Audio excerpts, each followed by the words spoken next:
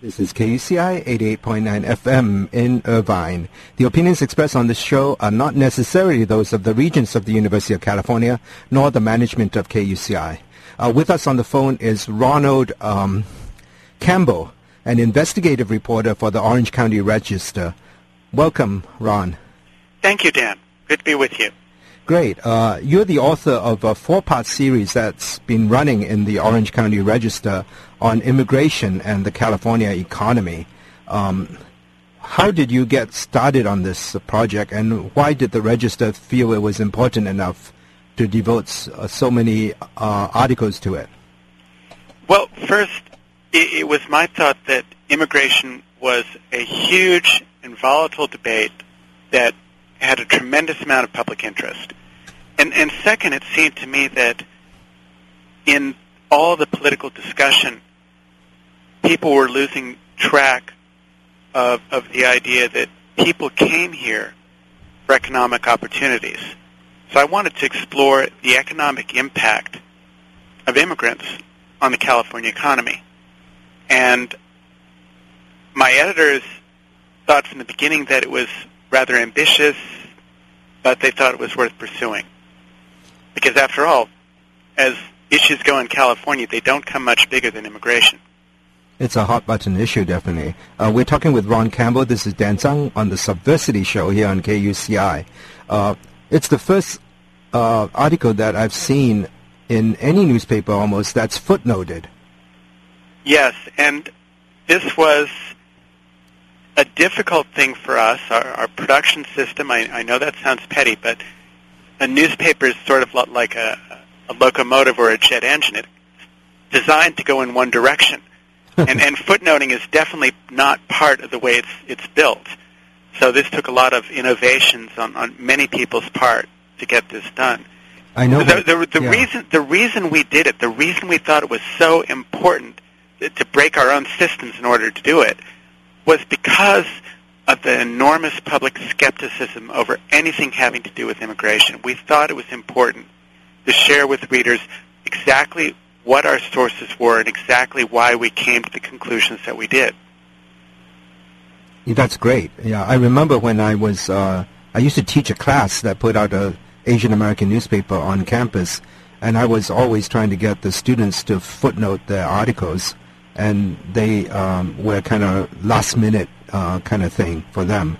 They always, right before it was printed, they would say, "Oh, we have to find a source for this." And so it was wasn't the kind of prodigious effort that you guys put in. And you also not only did footnote everything, you also explained what the numbers were, how you gathered the numbers, and also had links on the website to charts and tables and maps and graphics. Yes. And with the same general principle in mind, we wanted to be transparent with our readers. We wanted them to see what we had seen. Do you know if any evidence that people are clicking on the tables or the graphics? Not yet. I can only hope that they are. I just checked the archived edition of the Register, which we get on Access World News, which is a product from Newsbank. And they actually have some numbering to show how many footnotes there were, but you can't get the footnotes. Oh. Well, I'm clicking on them and they don't go anywhere. I'm very sorry about that. That's beyond our control. Yeah, and of course none of the attachments or the charts or the Excel charts, for instance, are online in that database. Which means you're just going to have to go to ocregister.com. Is there any? Did you guys think about what to do after a year, for instance, if the website is down or whatever? Is there a way to permanently put them somewhere? We have not thought about that. As a general rule, everything we publish is archived. What do you mean archived? I mean that you can find stories that we published 2 years ago on our website. With somewhat more work, you can find stories we published 10 years ago. You can't find those on our website, but we do have them. We do have ways of getting to them. and retrieving them. So if something was published in the Register, for example, a story by me in 1990, I know I can find it. It may take a while, but it's there. It hasn't been lost. Were you here in 1990? Yes, I was. Oh, wow. So how did you transition to become an investigative reporter since then? I was hired to do investigations and projects. Wow. Now I've done many, many other things over the years, but that's always been something that the paper wanted me to do and that I wanted to do. And you survived the layoffs, I guess, or the early buyouts and whatever of many of your colleagues. I hesitate to say survived when I'm not sure if there will be more. But I have survived so far, and it's been difficult. Many fine journalists have had to leave the Register and have had to leave the business at other papers. I've been one of the lucky ones so far. Why expend so much energy and time and money in this series then? How did you convince the editors to agree with you on taking this on? It wasn't that hard. The editors, especially our top editor, Ken Brusick, he personally has long wanted to do something comprehensive on immigration. He has long thought that that was a story that we needed to invest a lot of time in. Did the politics of the paper have anything to do with it? No. The editorial page folks stay on the 5th floor. The news folks stay on the 3rd floor. And we mingle in the cafeteria on the 4th floor, and that's about it. So the libertarian focus of the founders of the paper, for instance, that didn't influence you in any way? No. What captured my attention was two things. One, the sheer volume of argument over immigration, not just illegal immigration, remember, but all immigration. And I thought, as a reporter, wouldn't it be nice if there were some facts on the table? And the second thing was that as someone who's done a lot of business reporting, it seemed to me that this was an enormously important business story that needed to be told. And are you pleased with the reaction so far, or what has been the reaction? Well, the reaction has been mixed. Many people writing or calling to say that I was basically covering up for illegal immigrants. Some others, especially with this weekend story, saying thank you for finally saying what a horrible job the government has been doing with illegal immigrants. And then also reaction from many people, from some people in academia, saying how surprised they were that a newspaper was willing to go this deep to try to explain what was going on. And that has been very good for me. I've enjoyed that. As you know, I'm a data librarian, and my colleagues around the country, some have talked to me or emailed me, and were impressed that you actually focus on the data and try to, of course there are narratives, there are stories from individuals to make sense of the data, but you also present the data in a way that's more easily digestible.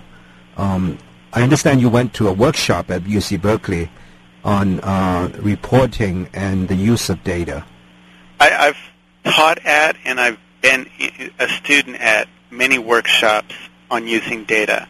The one that I would bring to mind, though, was not at UC Berkeley, though I did go to one there, but one at Arizona State on statistical analysis that really helped me in terms of trying to decide how to approach this story.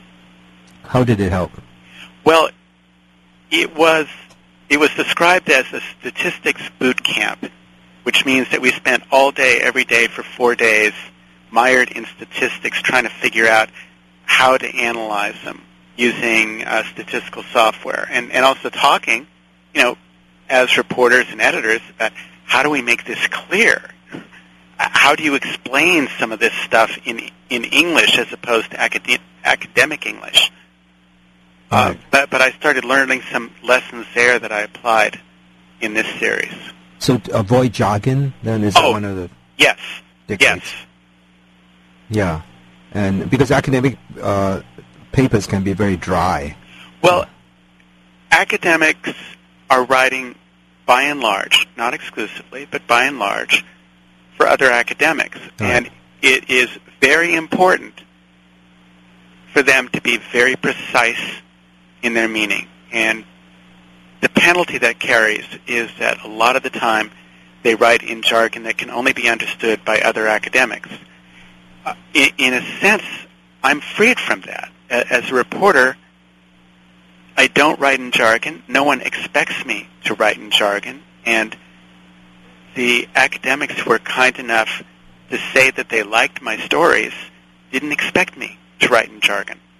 So I'm free to use ordinary English to describe things that normally aren't discussed outside economic and sociology papers. But academics also are cautious about interpreting their data because they know that not everything can be explained. Right. So were there instances that you had to choose between different types of data? Yeah, and let me give you an example. One of the things that I've tried hardest to do is to figure out the pattern in wages and in the number of immigrants by occupation. Now there are hundreds of occupations, and in trying to figure out patterns over a period from 1970 to 2008, I hit a huge problem. They didn't have computer nerds then. Well, no, the records were all there. The problem was... No, I meant the occupation wasn't on using computers. Well, there were a few, but there were very few. But the problem was that when I started crunching the data, I realized that looking at the data for 2008, a lot of it for that year, for many occupations, was a mishmash. The data seemed to suggest one thing, but when you calculated the margin of error, and I did, you found that the results weren't significant. To put that in plain English, the results didn't mean a thing. So I had to start over, and I realized that if I took data from a 3-year period, 2006 through 2008, and crunched it the exact same way, all of a sudden, I had meaningful data. So when you narrowed the time period. Well, when I widened the time period. Widened it, sorry, yeah. Yeah, but the problem with that, of course, is I wanted to compare single years, 1970 versus 1980 versus 1990 versus 2000 versus 2008. Well, I couldn't do that. I could do the decennials, the 1970 through 2000 every 10 years. I could not do 2008 alone. I had to combine 3 years in order to get usable data. Was it because the cells were too small? Yes. The numbers within the cells. The numbers were too small. Yeah. And so that was a sense in which I had to compromise my original objective in order to come up with numbers that would stand up in the light of day. So among all the articles you've written, are you most proud of this one? Remember what one of the top Chinese folks, I think it was not Mao, but his right-hand man, said about the French Revolution back in the 70s when asked what he thought about it? His reply was, too soon to tell. You quote him in that, right? In the article. Actually, I don't, but... Okay. I read it somewhere. Yes. Somewhere I read it, yeah. But I don't know.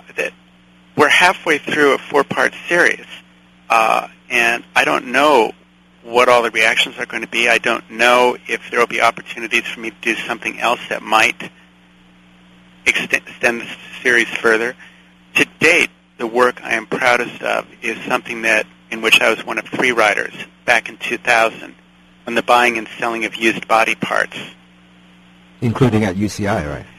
The story was, in fact, prompted by the firing of the head of the Willed Body Program at UCI. That was what started that story. And that story led to reforms at the federal level for the tissue bank industry.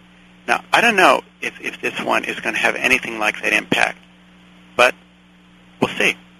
In terms of legislation, I mean, right now there's the DREAM Act going through Congress. Or not. Or not, yeah. Are you going to mention that in your upcoming stories? There will be a reference to it in Part 4. Not as anything I would advocate or not advocate, but just as one of the possibilities for action before Congress. So the goal is to come up with some analysis of policy reform options? Well, my goal, first and foremost, is to inject some facts into an overheated debate. It definitely is overheated, especially here, yeah. Well, not just here. It's you will hear people in, virtually every wing of every political party saying things that,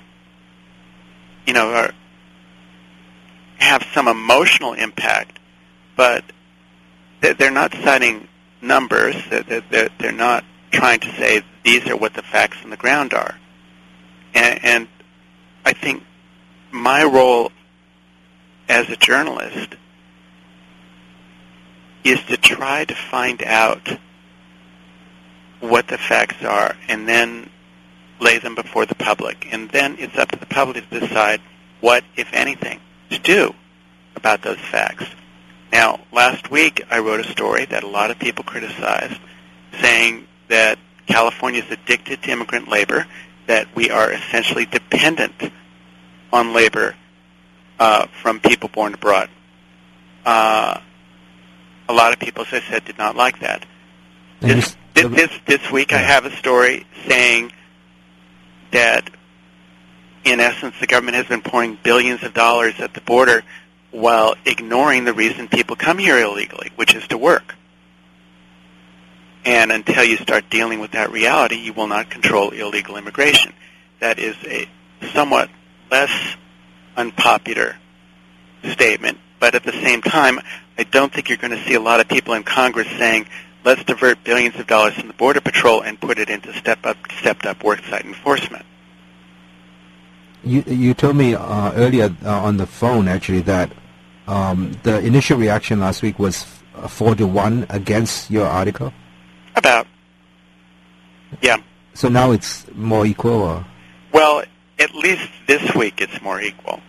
I am sure that before the end it will swing back to 4-1.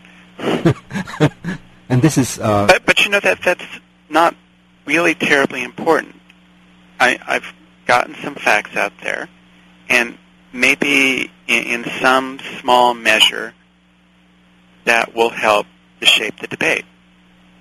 I mean, you're a believer in numbers, but how about the reaction from a member of the public that says that, for instance, they would say, numbers lie, so you can just make whatever you want out of it?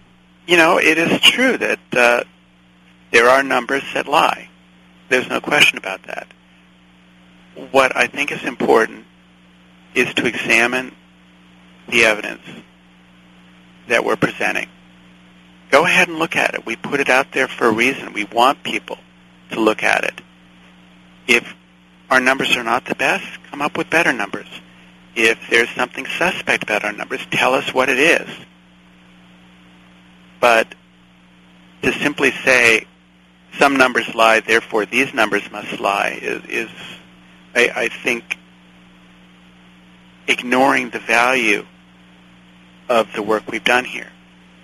There is a lot of solid information in these stories, no matter what your politics are.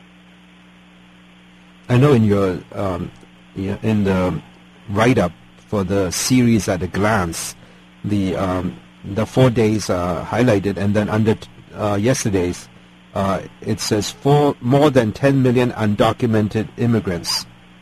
So that's a kind of a good word, a good choice of word for me. I mean, I like the fact that you use undocumented. Well, I've got to point out to you that most of the time in the story we use the phrase illegal immigrant. And the reason we do so is that the Register Style Book, which basically determines the way that, our word usage, says that our preferred usage is illegal immigrants. Ah. So it's, there were times when just because of the construction of a sentence or a paragraph, I would use undocumented because I didn't want to say illegal 2 or 3 times in one paragraph. But in general, that is the preferred usage, and it's simply a style decision. It's not because we think that people who are here illegally are terrible people. It's because, as a matter of clarity, style, that is the term that is used here.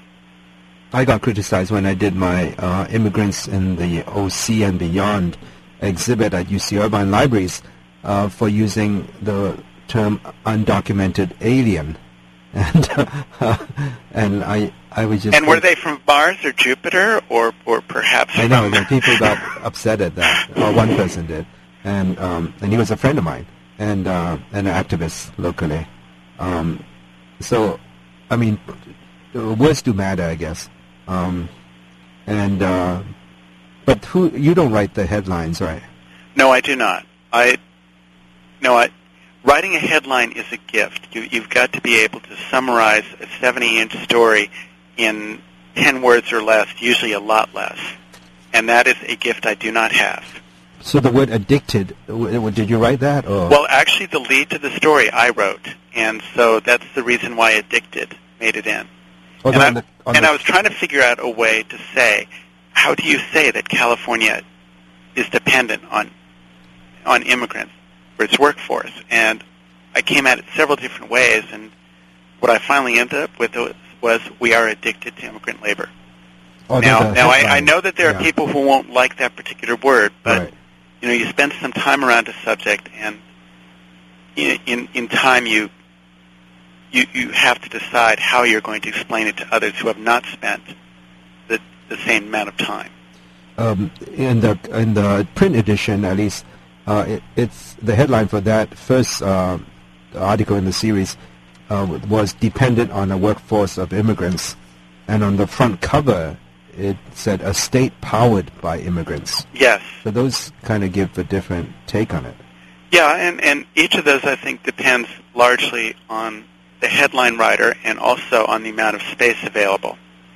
And I know these seem rather bizarre considerations, but when you're designing a page and you've got a very finite amount of space to fill to summarize a 70-inch story, different people will come to different choices. So you don't give them any advice on the headlines? I can, and occasionally I do, but it's their call. Yeah. So on the two upcoming articles on September 26th and October 3rd, preceded on Friday online versions of these. Yes. What will you focus on? Well, Part 3, which, as you said, goes online this coming Friday and will be in Sunday's paper, looks at the impact of immigrants on wages and on government budgets. Two very controversial issues, but basically combined in costs versus benefits. In Part 4 starts from the premise that the immigration system in the United States is broken, and then asks, okay, what now? What can be done to fix it? And in one other point on that, on the final day, the Part 4, this is a tremendously difficult issue. President George W. Bush tried to get something through Congress and failed. President Barack Obama has tried, and so far, well, he has not failed yet, but he certainly hasn't come close to any kind of success. This will be a very hard issue, and my prediction is that it will take, I would think, at least another couple of years before anything will pass. But in the meantime, do you see the DREAM Act, for instance, passing as its attachment to the military budget? I don't know. I am not very good at analyzing the politics of a situation, and there's going to be pushes and pulls on that. There will be people who will say, okay, this is must-pass legislation, let's hang as much on it as we can and until it breaks down.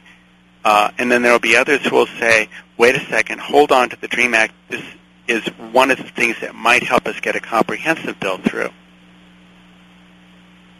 In the part 3, you're talking about how immigrants have made it easier for people that to maintain their lifestyle. People at California. the top. At the top, yeah. It's a very different story for people at the bottom. So do you think that's what's driving this non-enforcement, that businesses and also rich people are hiring people and they don't care if they are documented or not? I think there are a lot of reasons why worksite enforcement has proven to be toothless. One of them is, of course, that employers have a lot of political influence, and they don't particularly want to enforce immigration law. Another, though, is that it's really hard to do right. Think about this for a second. If you want to do really hardcore worksite enforcement, then it's going to affect everybody. And the vast majority of people who are applying for jobs are U.S. citizens. And they're not going to be they will not enjoy being asked for much better IDs. They may say as an abstract matter, yes, I'm willing to do this in order to drive out illegal immigrants, but when push comes to shove, Americans like their conveniences, and they don't like being forced to wait. They don't like being forced to give up some of their privacy in order to help control illegal immigration. Hasn't Social Security card become a de facto national ID? If so, it's a very bad one. It is easily forged. Ah. I read in your story that somebody presented a photocopy of a Social Security card. And that's pretty common. Yeah, because people can't find their card sometimes. Right, and worksite enforcement, as I said, if it's done right, it's going to call for sacrifices from many, maybe most Americans. And our political system is not set up to ask sacrifices very often. I know Arizona, the feds came after some colleges that were asking for green card as proof of the right to be hired. And it turns out that you can't ask for green cards. I had not seen that. Yeah, I read that in the news a couple of weeks ago, or last week, I think. And it turns out they say you can show your Social Security card and your, I think a driver's license for ID, I guess. Of course, that doesn't show right to work, but because they are saying that some citizens were asked for green cards and you can't do that. But of course, we're not required to carry ID. Mm-hmm. There's technically no national ID.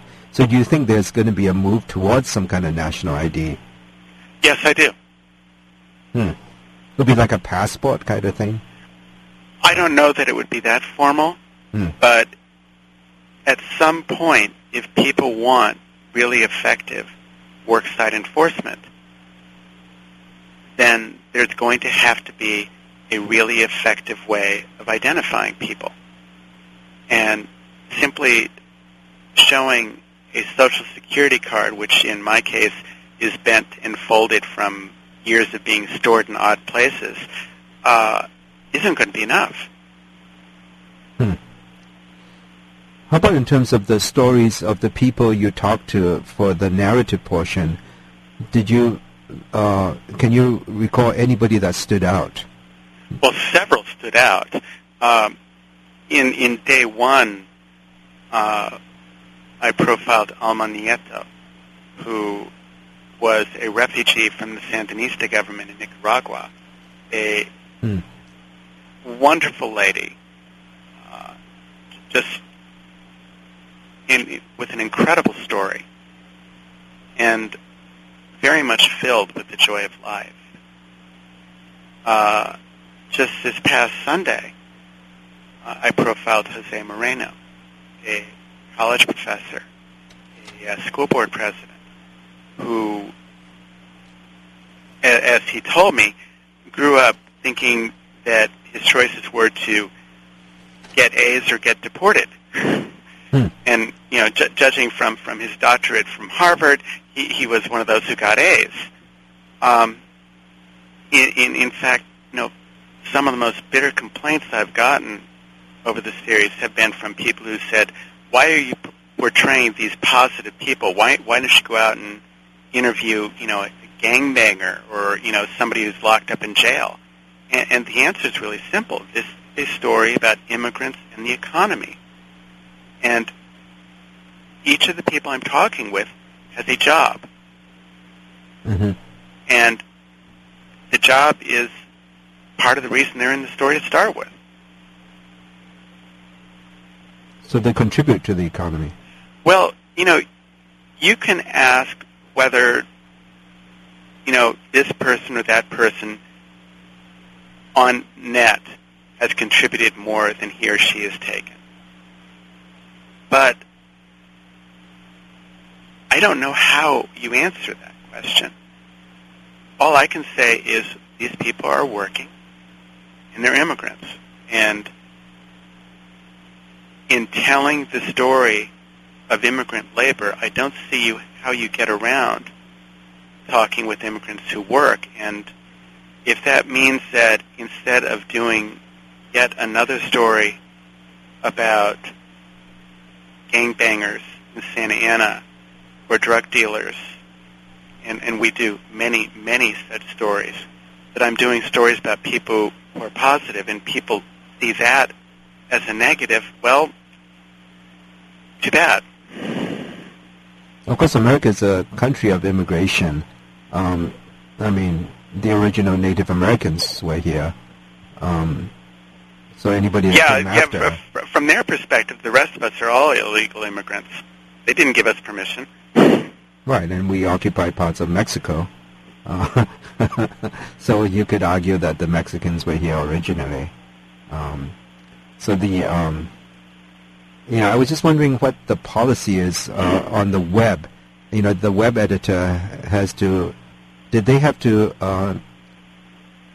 kick out a lot of comments for violating the register's policy on racism or something? The first day there were several. The second time, rather fewer. Now, I don't know if that's because of the change in subject matter from immigrants themselves to U.S. policy, or if it's just because, as my editor was sometimes rather optimistic put it, that people learned from the first day that they just couldn't throw in casual racial slurs and expect that we would let them post it. I think one comment slipped in. I remember a reference to wild Indians, referring to Native Americans, I guess. Out of 250-some comments, I'm sure that one or two did slip in. But overall, did anybody threaten to cancel their subscription? Well, I'm not sure if this counts. I got a phone call from a guy complaining and saying that it was stories like this that had made him cancel his subscription. So I guess in that sense that we confirmed in someone his earlier decision to cancel. Oh, he had already canceled. Yeah, but he was still reading. I actually had canceled, but I ended up buying a copy, paying a lot for the Sunday edition when your first issue came out. First article came out, and then I just get too many papers and I can't clip all of them, so I decided I had to cancel one of them. But then the copy yesterday I found in the laundromat, actually, after somebody had finished reading it. Okay. So I saved myself $1.50 or something. But do you find that as time goes on, are you going to continue focusing on this topic, or would you focus on some other topic? I expect I'll be focusing on something else. And no, I don't know what that is. And it would deal with number crunching also, huh? Yeah, I expect that I'll be doing more stories that have some numbers in them. Is the Register the only paper doing this, or are other papers spending that much energy on numbers? Well, there are several papers that spend a lot of time on stories that engage their readers and where they think that they, as a news organization, have something special to contribute. For the last month and a half, 2 months, the LA Times has been doing an absolutely wonderful public service, dissecting the city of Bell. Right. And making that city kind of an example of everything that can go wrong in municipal government in California. There are many other papers that are pursuing other topics that they think are important and investing a lot of time in them. But, by the same token, there's many fewer newspaper reporters today than there were even a year ago. So there are fewer and fewer stories like this where an organization like the Register can really put in a lot of effort. There's only so many we can do. Did they remind you that they're spending a lot of money on this kind of in-depth reporting? No, it was not necessary. I knew it. Ah. So what keeps you there? At the paper? They've given me many opportunities. This is simply the latest. Ah. And you feel that you have pretty much control over what you write? There's no censorship? Well, if you mean by control of what I write, that no one is telling me to change the facts, then absolutely, I have full control. If you mean that I can just go off and do anything I like, well, no. I mean, No, I don't if I decided that tomorrow, I'm done with all this investigative stuff, I'm going to go out and do restaurant reviews, I'm pretty certain that I would be hearing otherwise from my boss in a matter of minutes, if not seconds.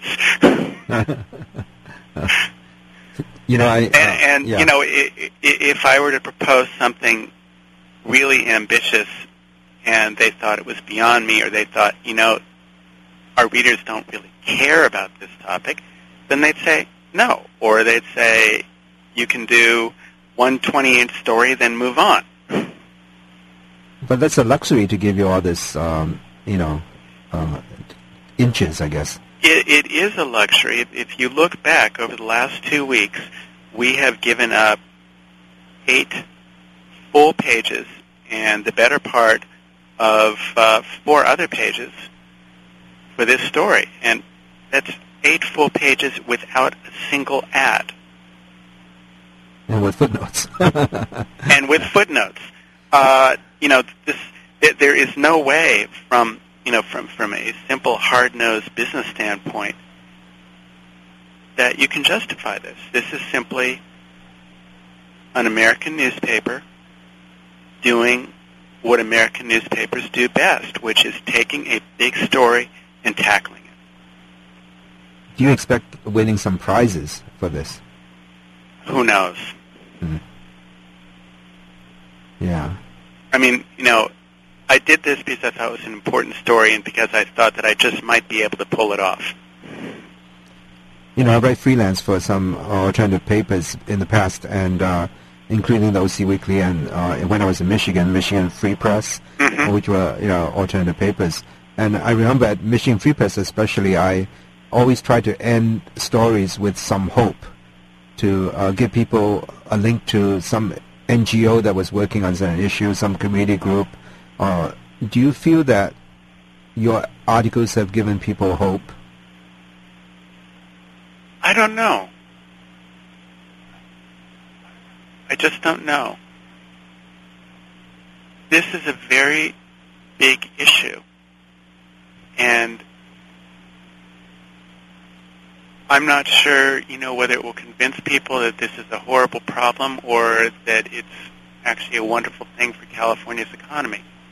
I've talked with people who had literally those opposite reactions to it. Was it hard to get the data, though? I mean, when you're researching this story, how long did it take, and also, was it easy to get the data? It took several months. The basic data was just sitting out there on the census website. Making sense of it, on the other hand, was the work of months. And on the Minnesota Population Study Center website? Right. The IPUMS. IPUMS, yeah, which is the historical data. Right. And that was invaluable, too, because IPUMS has some of this data going back to 1850. So when I was trying to find out, and I only went back as far as 1900, when I was trying to find out where California workers were born, whether they were born in a different state or overseas, IPUMS had that data already organized. I can't imagine terribly many people besides me have asked for it, but they had it. And these are normalized over the years so that they are comparable. Right. Let me give you an example. I mentioned earlier that there are several hundred occupations. Well, the number of occupations counted in each census varies. Some years CEOs are counted, some years they're not. Some years legislators are counted, some years they're not. So IPUMS made it possible to get all of this information together and then track trends in particular occupations year by year. And I don't think I could possibly have done that on my own. So do you come to the conclusion that California is basically has been basically a state of immigrants? In the broader sense, yes. California has always depended on other places to supply our workforce. For most of the last century, we depended on other states. Illinois, Iowa, Ohio, New York. Now we depend increasingly on other countries. Which are the top countries the last few years? Mexico, the Philippines, Guatemala, El Salvador, China, India. And are you coming to the conclusion that they came here for job opportunities? Yes. Most people. Mm-hmm. Yes. If you look at the statistics, a typical immigrant is more likely to work than a native, and there's a couple of reasons for that. The first is, of course, that a whole bunch of natives are under 16 or over 65, and so they're not working. Most immigrants come here as adults in the prime working ages. But the other reason is that while it is possible, even today, for a native to live out prime working years working part-time or not working at all, it is next to impossible for an immigrant household to survive without at least one member working. And of course, for illegal immigrants, it's all about the work. This is a chance to get an enormous pay raise just by crossing an imaginary line in the desert. It's not about coming here to have a baby so that they'll get U.S. citizenship. Not that I can see. No, I have not seen any numbers that suggest that. What I've seen is people reacting to the most basic of incentives. You can make money if you come to California. Of course, with the recession now, that's gone down, right? that's gone down considerably, and that's part of the reason why we're beginning to see a decline in the number of illegal immigrants, because, to cross the border, unless you're lucky enough to come in on a visa that you then overstay, chances are you're going to be using a smuggler, a coyote. They charge quite a bit of money. Yeah. And there's really only three ways you can get that money. One, you can earn it, and it's quite a bit more than you're likely to make in terms of disposable income in 1 year in Mexico or Central America. Two, you can borrow it from the friendly neighborhood loan shark. Not a bright idea. Three, you can borrow it from a relative who's already in the United States, which I think is what most people do. But if your cousin or brother in the United States is having a hard time holding on to his job, how likely is he to loan you $5,000 to pay the coyote right now? And if you're in Honduras and you're calling your cousin in L.A. and he's saying things are rough, I'd wait if I were you, are you going to come north when he's saying there are no jobs? So that's two good reasons why I think illegal immigration has tailed off the last couple of years. So it's not U.S. Border Patrol enforcement? They're saying it is, and maybe that's part of it, but until we are booming again, I'm inclined to be skeptical, because there have been rises and falls in cross-border traffic over the years. And we're in the middle of a huge recession. Are the last 5 or 6,000 Border Patrol agents that we hired over the last few years that much more effective than the 10 or 12,000 that we had earlier in the decade? Is the last $500 million that we put into the Border Patrol that much more effective than the first $2.5 billion we put in earlier in the decade? Well, maybe. I don't know. But since we've got a recession that we know is having a powerful impact on immigrants, on their decision to come here, on their decision in some cases to even stay here, I don't think, at least I'm not comfortable saying, that border enforcement is behind it. Now, if on the other hand, 2 or 3 years out, we've got a boom and construction is going, and, contractors are complaining that they can't get any help because the illegal immigrants haven't come north, well, then I think you'll be able to attribute that to the Border Patrol. How about the fact that, the ICE, I suppose, is cracking down quite a bit and seems to be raiding factories quite a bit? Well, look at the numbers. That has no impact?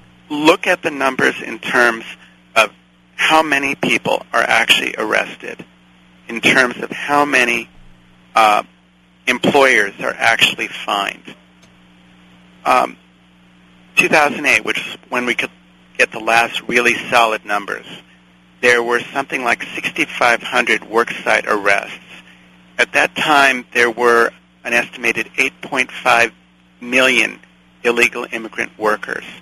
You do the math, and it turns out that the odds of an illegal immigrant being arrested at his worksite in an ICE raid were about 1,300 to 1 against.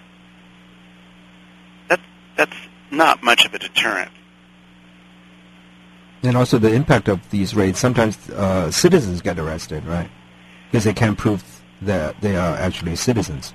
There have been instances, that's true, and ICE gets whipsawed whenever that happens, as it should.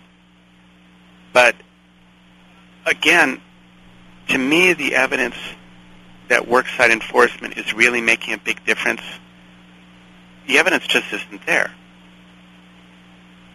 At UCI, a couple of people associated with UCI, a professor and a former graduate student, did a movie about the workers who came from Mexico before and other places to work in the farms in the 50s, whatever, and maybe earlier.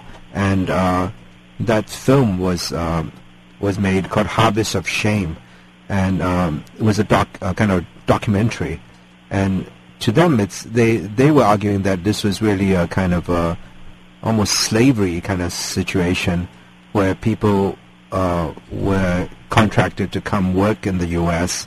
and the authorities never listened to them when there were violations of working conditions, and people lost their jobs for the most flimsy reasons. I mean, do you feel that if there was a kind of guest card program in future that there's also subject to abuse potentially?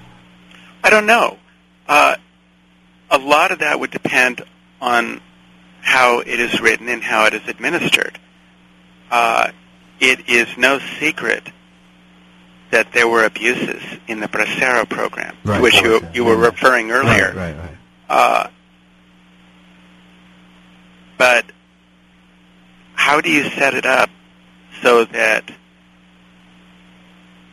guest workers, or whatever you call them, are not subject to abuse? Now there's several ways you could do it. You could set it up so that they've got a card that entitles them to work anywhere in the United States during a specified period of time, in which case, if they don't like the way that Farmer A is treating them, they leave. And they've got their card, and Farmer A can't do a thing about it. That would provide at least some level of protection. Because under the Bracero program, as I understand it, they were basically contracted to a farmer, and he could treat them as he wished. Yeah, we had the directors of that film on our program here, and just amazing footage of people even sprayed with DDT before they were sent to the farms. So just outrageous kind of treatment even before they got there. DDT was legal in those days, and there were plenty of people who would have said, "Oh, it's harmless; it just kills bugs." Yeah. So what's your next project after this? I don't know. My editor has asked me that exact same question. I did not have an answer for him either. But I'm going to have to come up with one. Right. Well, thank you so much for staying so long on this show. I enjoyed it, Dan. Me too. Thanks, Ronald Campbell, the investigative reporter who's been the writing and getting published a series of articles. 2 have already come out on immigration and the California economy in the Orange County Register. Thank you, Ron. My pleasure, Dan. Thanks. Bye. Bye-bye. You've been listening to Subversity here on KUCI 88.9 FM in Irvine. The opinions expressed on the show are not necessarily those of the Regents of the University of California, nor the management of KUCI. This is Dan Zhang signing off for Subversity. Thanks for listening. Next week we will start a new season here at UC Irvine. Welcome, students.